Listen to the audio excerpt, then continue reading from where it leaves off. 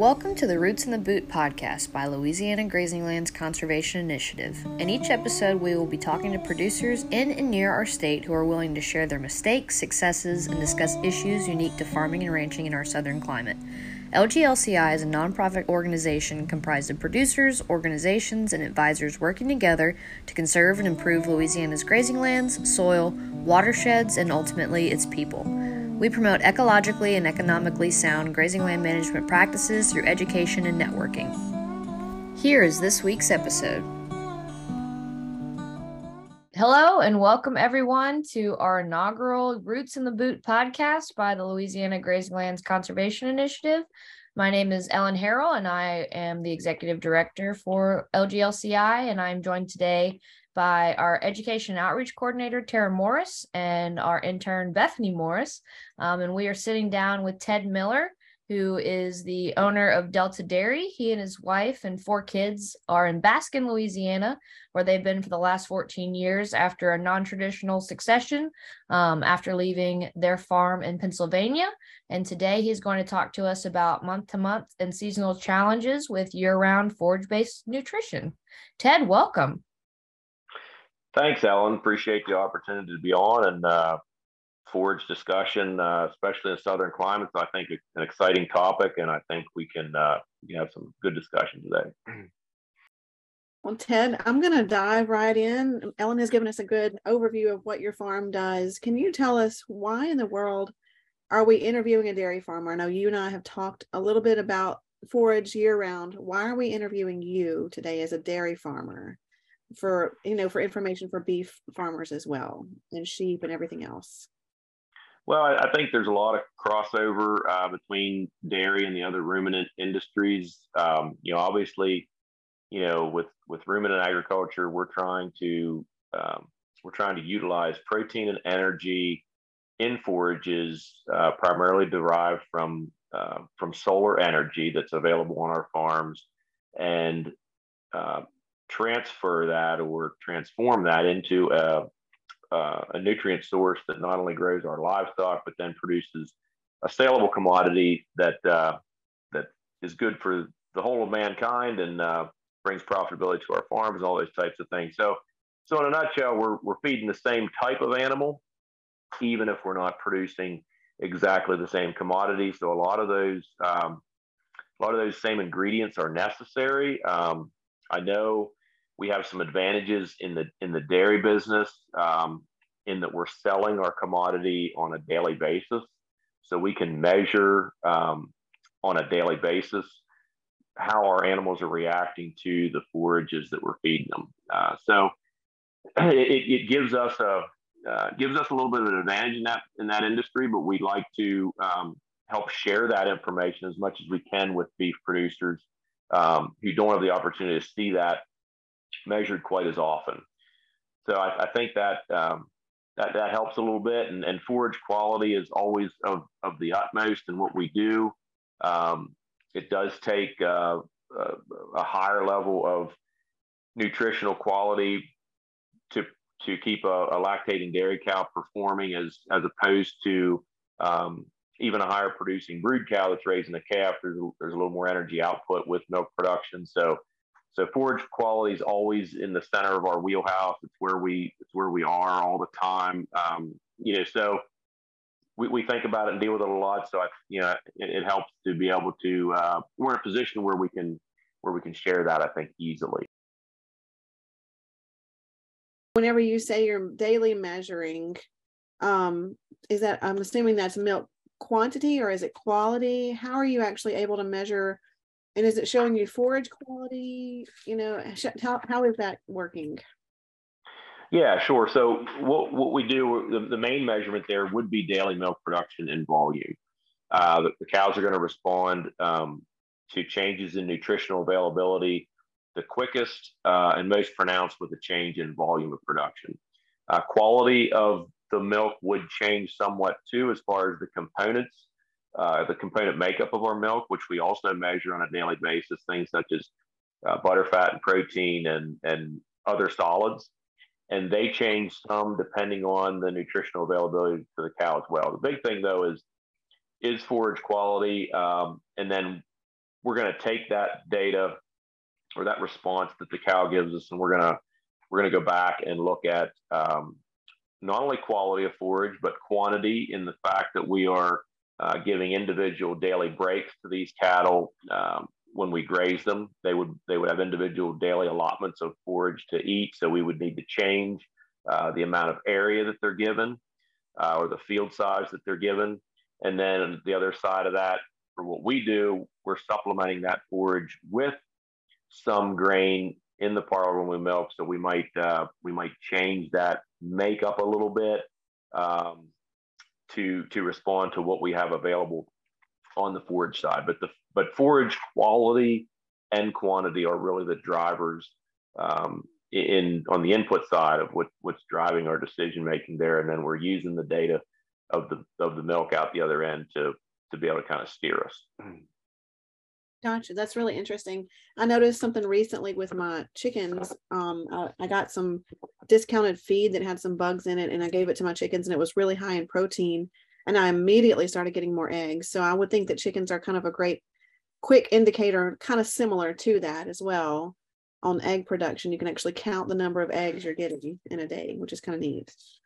Yeah, I mean, the way these animals kind of react to, they'll survive on a lot, but then they perform or excel when we add those added inputs. Yeah, very interesting. Tell us a little bit about the uniqueness of your dairy. I know you guys have some really unique things that you do, and tell us also, are you a 100% grass-fed dairy? Why or why not? Sure. So we would be, if we had to define what our model looks like, and I know this may not be helpful to all the listeners, but to some maybe, we would resemble a New Zealand style dairy grazing operation. Dairy is New Zealand's #1 industry, and they produce that milk over there in a pastoral environment, seasonally on grass, because of the maritime climate that New Zealand happens to find itself in. So we follow that model, even though we're not in a climate that's exactly like that. We're much more continental here in North Louisiana, but we do capture some of those same benefits that they enjoy over there, such as we can grow grass 300 days a year for the most part. Not something that can be done in all areas of the North American continent. We can also harvest that grass through grazing to some degree 365 days a year, weather dependent, but 12 months out of the year we can utilize grazing. Again, farther north, they can't do that through the entirety of the year. So those are the main reasons that we're located here. That's what we're trying to capture. Labor efficiency from running as close to 100% pastoral environment as we can. We're not 100% grass fed. We do supplement both our young cattle seasonally to a degree, and our milk cows daily in the milking parlor when we during milking. So the milk cows are probably going to see 60%, maybe between 60 and 70% of their annual total dry matter intake coming from forage. And we're going to be 30 to 40% dry matter intake requirement met from grain. Heifers would be less, probably 10 to 15% of annual dry matter intake is going to come from forage, and a small amount coming from grain. And we can talk about that in a little more detail as we move along, why we do that. So we wouldn't be classified as a grass milk dairy. There's some milk that's marketed under a grass milk label, and we would not qualify for that because we do supplement with some grain. So our milk is simply marketed on the commodity market right now. No special labeling, no value adding. But we're just doing what we're doing to capitalize on some input cost savings and some labor efficiencies that come with this type of model. Why did you guys decide not to be a grass dairy? Is that even possible in Louisiana? That's a really key question, Tara, that you ask, and that's one that took us a lot of trial and error, and I think it developed a lot of respect from our part on the southern climate and the southern forage model, and for that reason primarily is why we're not 100% grass today. A couple of the things that go with 100% grass dairy operation, even in the north where you have optimal quality of forages, and that's going to be, it's interesting if you look around the globe, latitude speaking, most all the dairy production in the world is above the 40th parallel. I believe that's the north border of Kansas, if I'm not mistaken. So dairy production is at home in a more temperate climate. And the reason for that is you have a longer season of extremely high quality forage, even though you have to break that with winter and dormant season. So even up there where there are some all grass dairies, the stocking rate has to become very low. You're talking maybe 3 to 5 acres per cow. So return on land investment can be an issue. Fertility cycling can be an issue because you're not bringing in really any outside nutrient sources in the form of grain or anything else. So that may be a problem at times. So that's the reason we're not operating that way. And then added to that, we're kind of outside that zone for really even having a possibility of being optimally profitable with that. That all being said, we're in an environment where we can produce a tremendous amount of dry matter over a 12-month period, with a fair amount of that being lower to mediocre quality, probably even subpar for a high producing dairy cow. So with that being the case, we have found that we need to strategically supplement with some grain at key parts of the year, key times of the year when those warm season forages are just not of a quality level to support that ruminant, whether it's a young heifer that requires higher nutrition or lactating cow. And it goes with the nature of the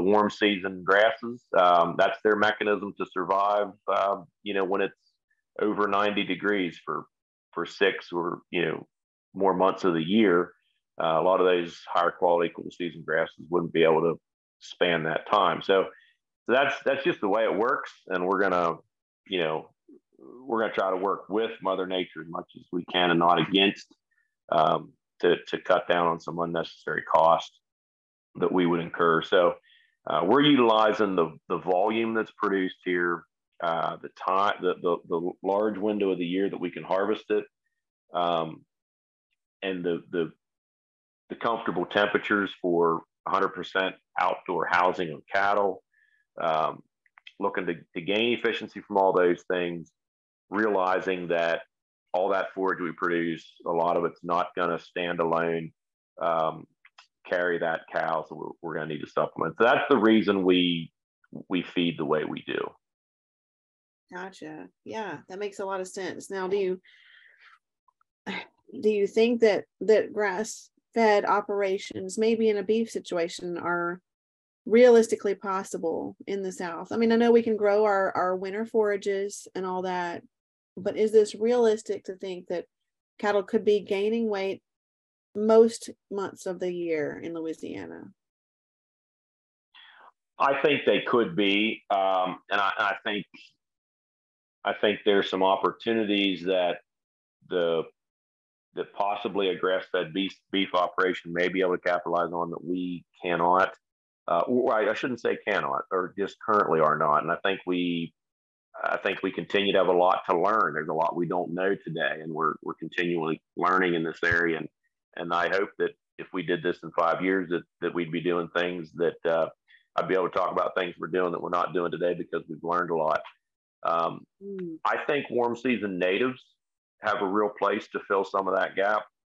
I don't have a lot of experience personally with them, but I've heard other producers speaking. I've heard qualified presentations on warm season native performance, especially in a grass finished beef model, that could help keep those gains going 12 months of the year.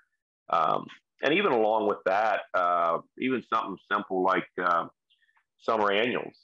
We utilize summer annuals a lot, and not even purchase. These are volunteer that come. That are a lot higher in digestibility than the perennials, and add a lot of performance during those warm, during the warm season. So I think that gap can be closed tremendous. I think all grass finished beef has a place here. I think it's going to take a good manager. It's going to take you're going to have to make sure that you are capitalizing on all those opportunities you have to fill in forage quality during the warm season. Now the flip side of that, the cool season here is pretty nice. We can grow some really high quality forage, ryegrass, oats. Pretty good season of the year during the winter. They generally don't freeze out like they do farther north, and that allows for a lot of opportunity, through that November through April timeframe. That when a lot of beef or cattle operations would be relying on 100% stored feed, we can still be out there, in fact, grazing, and that's a huge thing that I think that we can leverage in this subtropical environment in ruminant production. I think it's something we need to make sure we do to the fullest. Absolutely, those are some really great points. When we visited a little bit earlier, whenever I called you with different questions, we talked about in the Deep South that although the weather is temperate, it holds its own nutritional challenges. Can you tell us a little about these challenges from your experience? What challenges are really hard for you guys down here? Yeah, probably the biggest thing that we run into is our biggest headwind probably on forage nutrition is going to be from July through October. That's when even our warm season perennials just get into a range where they're just too lignified to really make some classes of cattle perform well. And we've learned that's the smaller frame cattle, the younger cattle, and of course the dairy cows or the lactating cows that require a higher nutritional intake situation, during those times. Now, what we do on the milk cow side, to explain a little bit about our operation, we're seasonal with our production. So we calve all of our cows in September and October, and then we actually end our lactation the end of July. So that takes away any milk cow nutritional requirements for us during that flat spotted part of the season. Of course, you can't do that with young cattle. They need to continue to grow and perform 12 months out of the year.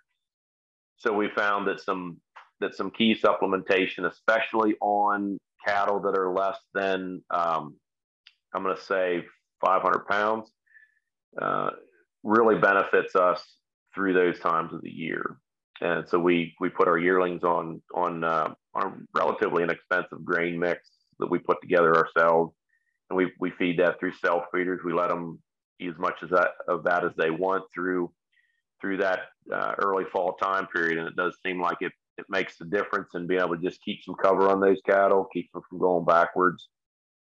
It's interesting. Our bulls, our replacement bulls, we house them all together in one group.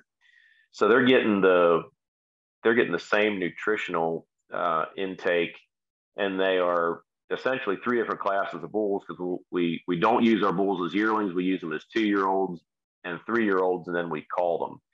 So we have yearlings, 2-year-olds, and 3-year-olds that are in the same management system all the time. And it's interesting, in those late summer time periods and into the fall, our yearlings will begin to drop a little bit. We'll go down maybe as much as a body condition score from ideal.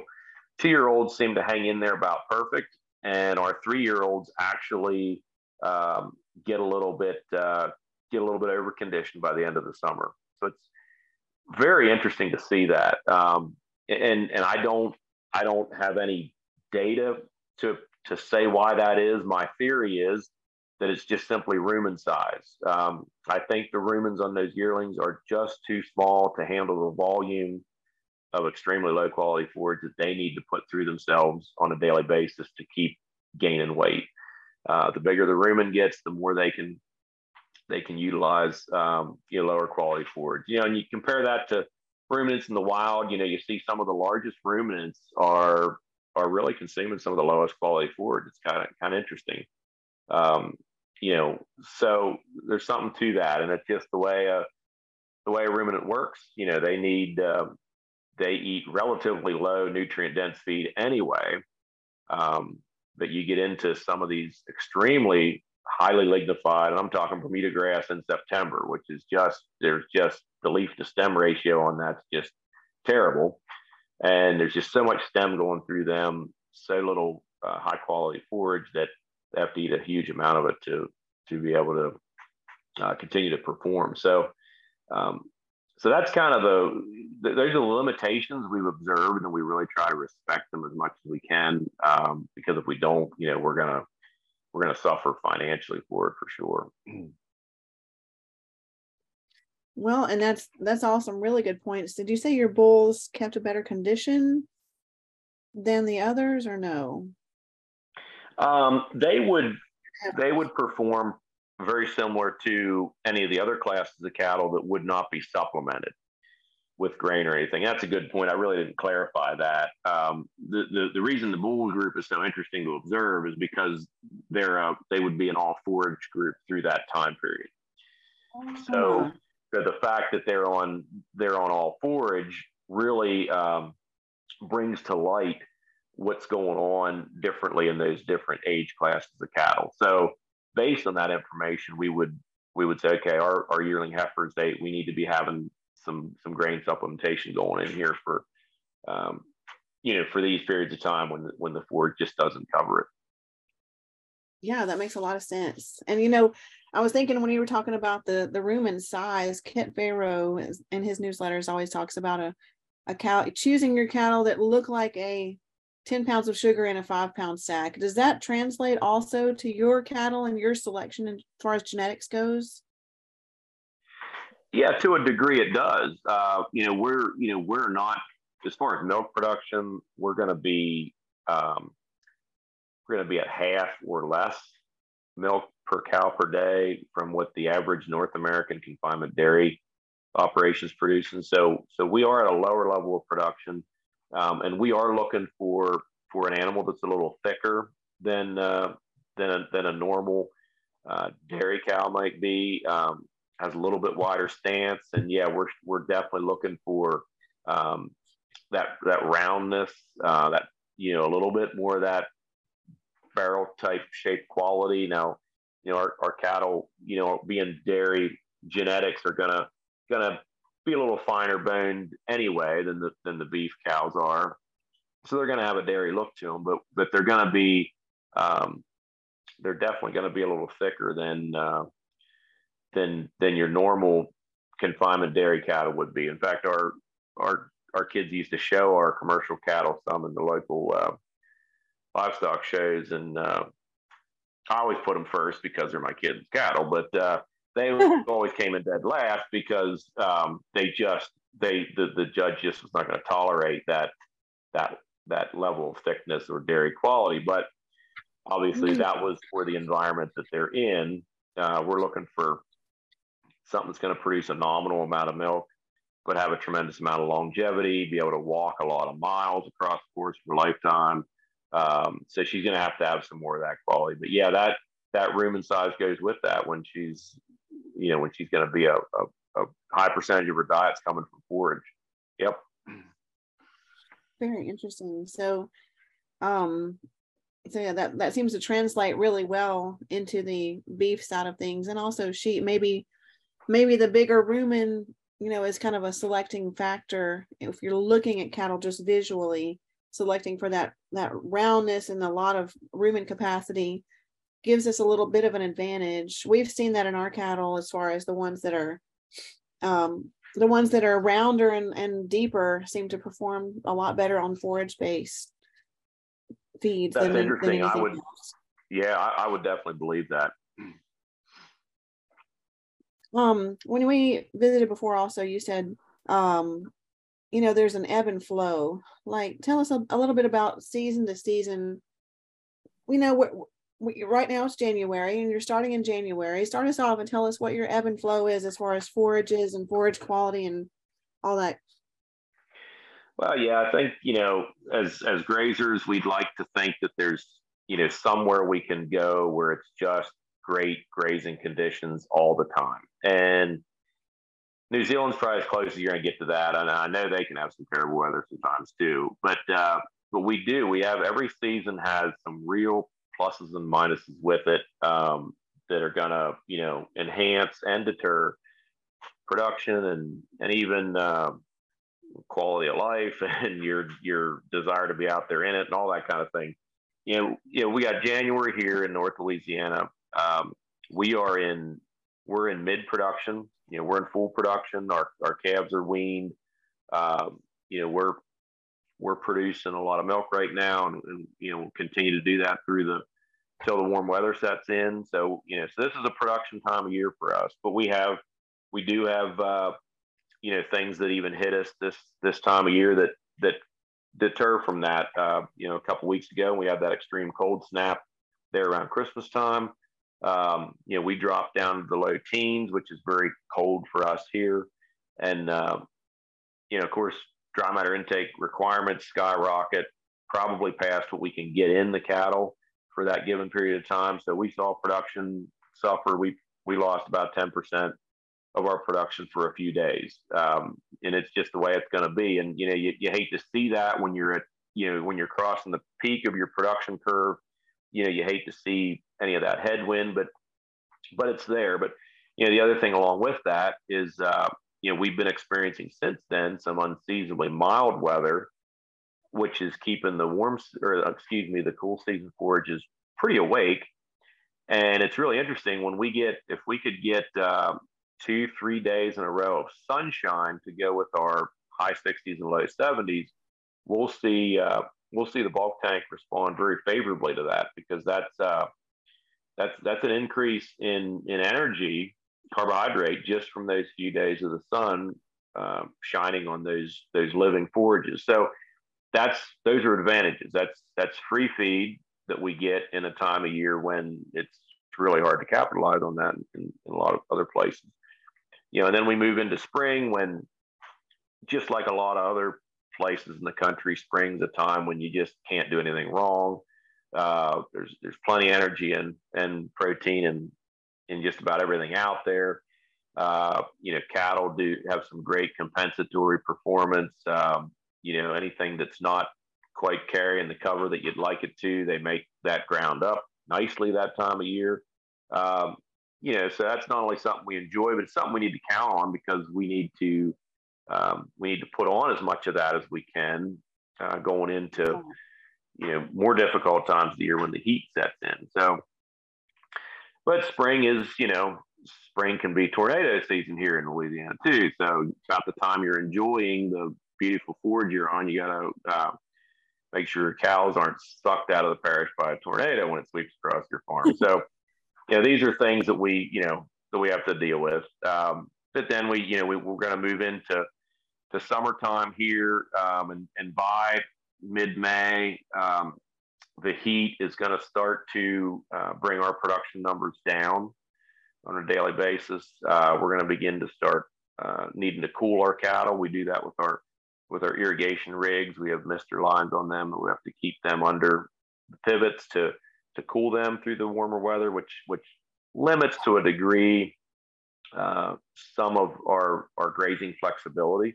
We still rotate on a daily basis. We have to take that into account. So it adds labor and management, if nothing else.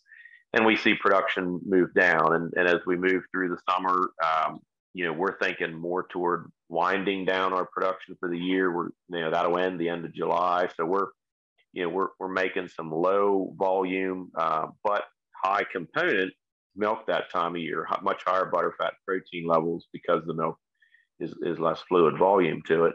So that's a plus. But summertime and then late summer and early fall are probably our most difficult, in my opinion, times a year to be working with cattle, just because of the heat, the humidity. I think our oxygen exchange level for those cattle drops a good bit that time of year, just because of the intensity of the heat and humidity and the length of days.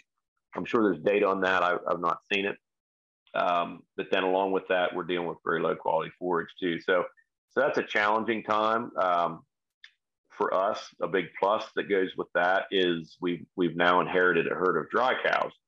So we don't have to, we're not trying to support production. We're just trying to maintain a far out dry cow in August. So they utilize poor quality forage very well. That's because you dried your cows up in July. Is that when you dry them up? That's July correct. The end of July, we would finish milking, so the entire herd would be dried up. So we go out of the milk shipping business for about 6 weeks, in August and early September. And then we move into fall and we start calving in September, and we really like that season here. September and October is generally dry months, which is great for rearing baby calves. Of course, being on a dairy, we pull our calves off and we raise them in mobs of their own. They're not with the mama cows. So we have to feed them daily and all those types of things. So having warm, dry, sunny conditions is great for starting calves from a health standpoint. And then as those calves start to get to be a weaning age and they move off of milk and they start to harden up, we start to bring in some of the cooler weather of the early winter, and they kind of transition nicely into preparing themselves for winter. They get a hairy coat and get are able to take that cold weather that comes a little later on. December tends to be a good month for production for us. Our cool seasons that we planted or overseeded, we're taking our first graze of them off in December. So the nutritional quality of that and the available quantity is really optimal that time of year. So we see milk, bump up. December is probably our best winter production month for milk. We'll see it dip slightly in January, February, and then it comes back up then once the days lengthen and we get more sunshine and warm weather. So that's kind of a little bit of a snapshot trip around our year. It's amazing how everything is really tied to the angle of that sun up in the sky. Really is the driver behind everything that we do. When we don't have that sun angle, we're just kind of in a holding mode, waiting for it to come back. We have a limited amount of feed that we can feed. So we're anxious for those grazing days when we have an unlimited amount of feed in the field. We can feed, because that's our least cost, most efficient way to feed cattle for sure. Feed in the field. I like that. Feed in the field. Now tell us about what you guys are planting kind of through the year. You said December you've done you're grazing overseeded stuff in December. Yeah, we're pretty much 100% warm season perennial base with hybrid Bermuda grass. We run Russell Bermuda is what all of our pastures are permanently planted in. And then when we would move to the wintertime season, some of those acres are going to be designated to feed bales on. We try to budget about a half acre per milk cow, and we rotate our herd across those acres of dormant Bermuda, and we unroll bales is our method of feeding in the field. Keeps the nutrients spread out, minimizes hay waste, and keeps the cattle clean and all that type of thing.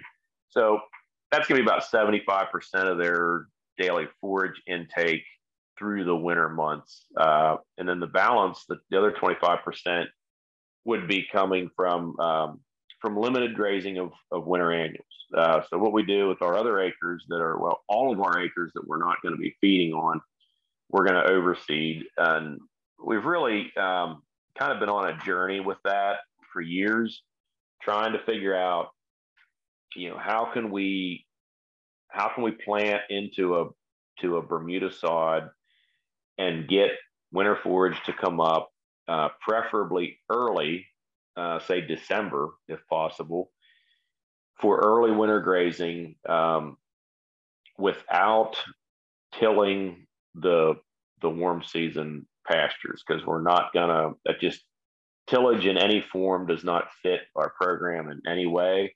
And it's just from a practical standpoint, we can't bring it in and make it work. We can't take away the integrity of our paddocks in the wintertime to support cattle.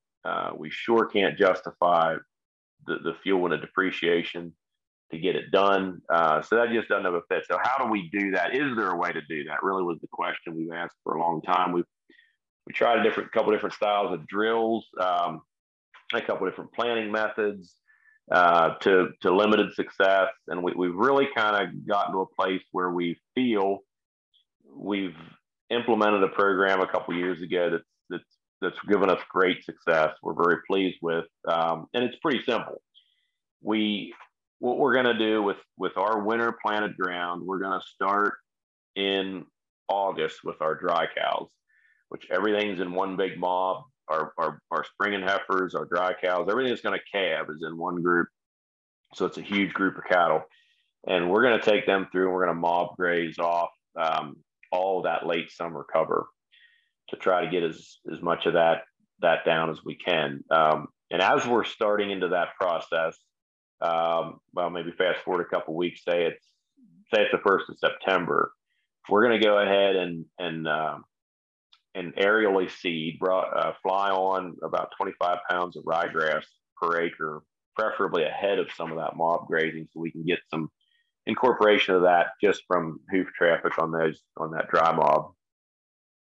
And then when we get that cover removed, hopefully we're going to begin this process by September 15th.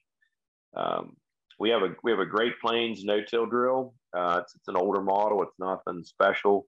It was modified in that there was another row of vertical tillage coulters added to it. If you're familiar with the Great Plains 1500 drills, they're just a 3-point drill that's on a Great Plains has a no-till caddy or no-till cart. It's just simply has a row of waffle coulters up front. It gives you some in-row disturbance where you're trying to plant at. The particular farmer we bought this off of he had added a second row of coulters. So each row has 2 3/4 inch waffle coulters that are staggered in front of the opener, which in theory is going to give you 1.5 inches wide by hopefully 1.5 inches deep area of loosened ground. Nothing's turned over, nothing's torn up, just a loosened zone that oat seed, and that's what we're planting with the drill, is 100 pounds of oats per acre that oat seed lands in. And we found that when we do that and we get that level of vertical disturbance in row, that oat seed germinates like it's in tilled ground. It comes right out of that sod, and that's what we're looking for. So we get rapid germination, rapid early season growth. If that's happening, before the end of September, we can get a little bit of fertility on that by early October. We also have irrigation on about 3/4 of our acreage, so we would make sure that the moisture levels are adequate there, and we can really capitalize on October and November growing conditions. And that seems to be the 60 days when you really produce fall forage here. So that's our goal, and that's kind of the tools we use to do that with. And if we can do that, and we can, then we can kind of assess the forage that we have out there, say by Thanksgiving, and we would begin our winter grazing rotation with that. And it's much less forage than what the milking herd would demand, of course, for the the duration of the winter. So we kind of graze that on a budgeted standpoint. And about the best we can do is fill in about 25% of the milk cows' dry matter intake requirements from grazed forage. But with that, with 25%, we can see a good 15% bump in milk and about a 15% reduction in grain consumption when we can do that. And that's a huge margin gainer for us that time of the year. There's some variables there that doesn't allow it to happen as nice as you'd like it to every year. And then when we're harvesting that through grazing, you do have to be careful of cold weather extremes like we had with the freeze a couple weeks ago. We needed to pull off of there for about a week or 10 days because we can't trample that ground at all when it's in a freezing conditions, because we will kill that oats plant. So it's a little bit sensitive, but we try to manage around that and obey those rules as much as we can. And that allows us to utilize that high quality, relatively low cost feed, compared to what it would be in grain or high quality baleage. Right. And it looks like we're nearing the end. I wanted to kind of get through a little bit more months as far as, give us an overview of what you're doing. January and February are always a challenge for a lot of operations. Can you tell us how you're managing forages during those really cold times, those 2 months? Yeah, January and February are a challenge, and like I said, they are harder to get production those months than December.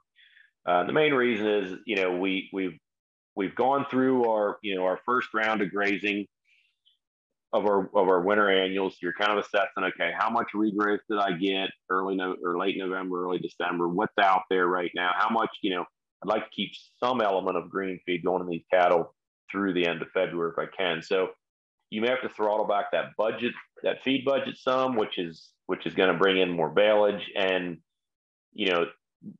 by default, grain consumption is going to bump back up a little bit. Milk's not going to peak out quite where you want it to, so you lose some of that margin, and that's frustrating.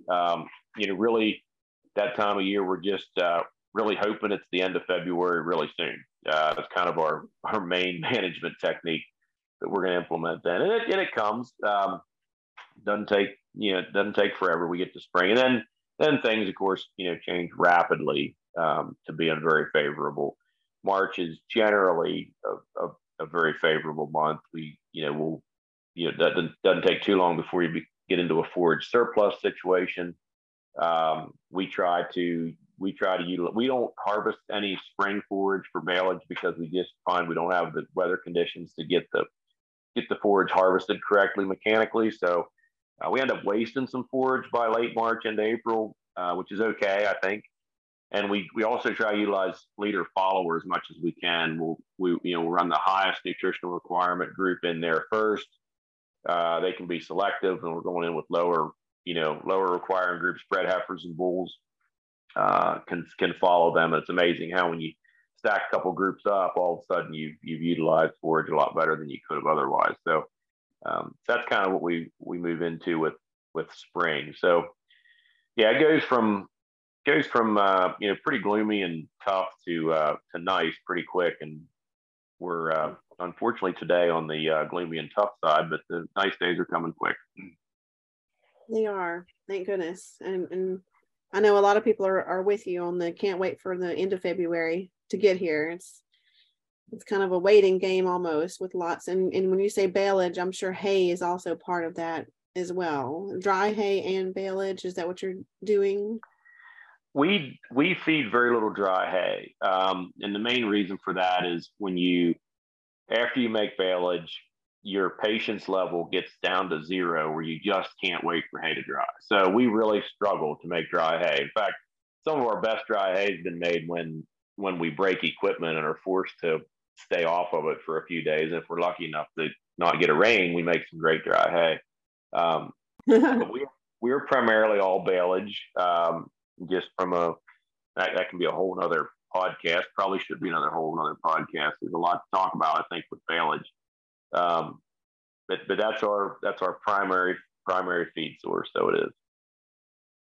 Awesome. So, in summary, do you really believe that 100% forage based is truly possible here, or is it not? I know we touched on that in the grass-fed operation for yours, but do you really believe it's possible, or with more research and more time and efforts, or is it kind of a shot in the dark? No, I think 100% forage, grass finished beef.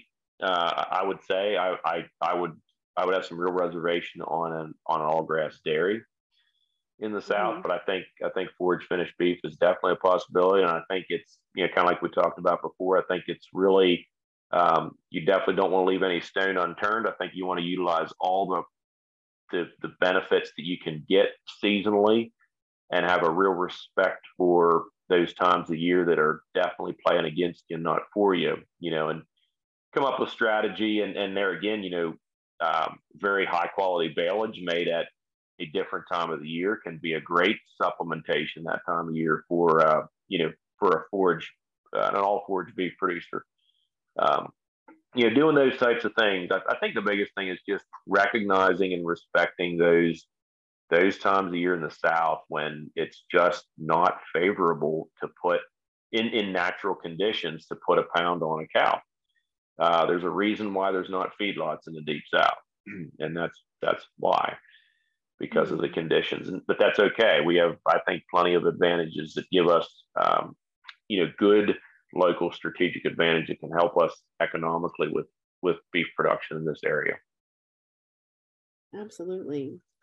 Ted, this was very, very, very, very informative, and we really appreciate your time and efforts to answer our questions through this, and we think that this will be beneficial for a lot of people to hear. Well, sure. I sure hope it is, and it's always after you make a lot of mistakes for a long time, it's always fun to talk about them, and that's kind of the result of our conversation, is just a bunch of trial and error. And that's a great thing about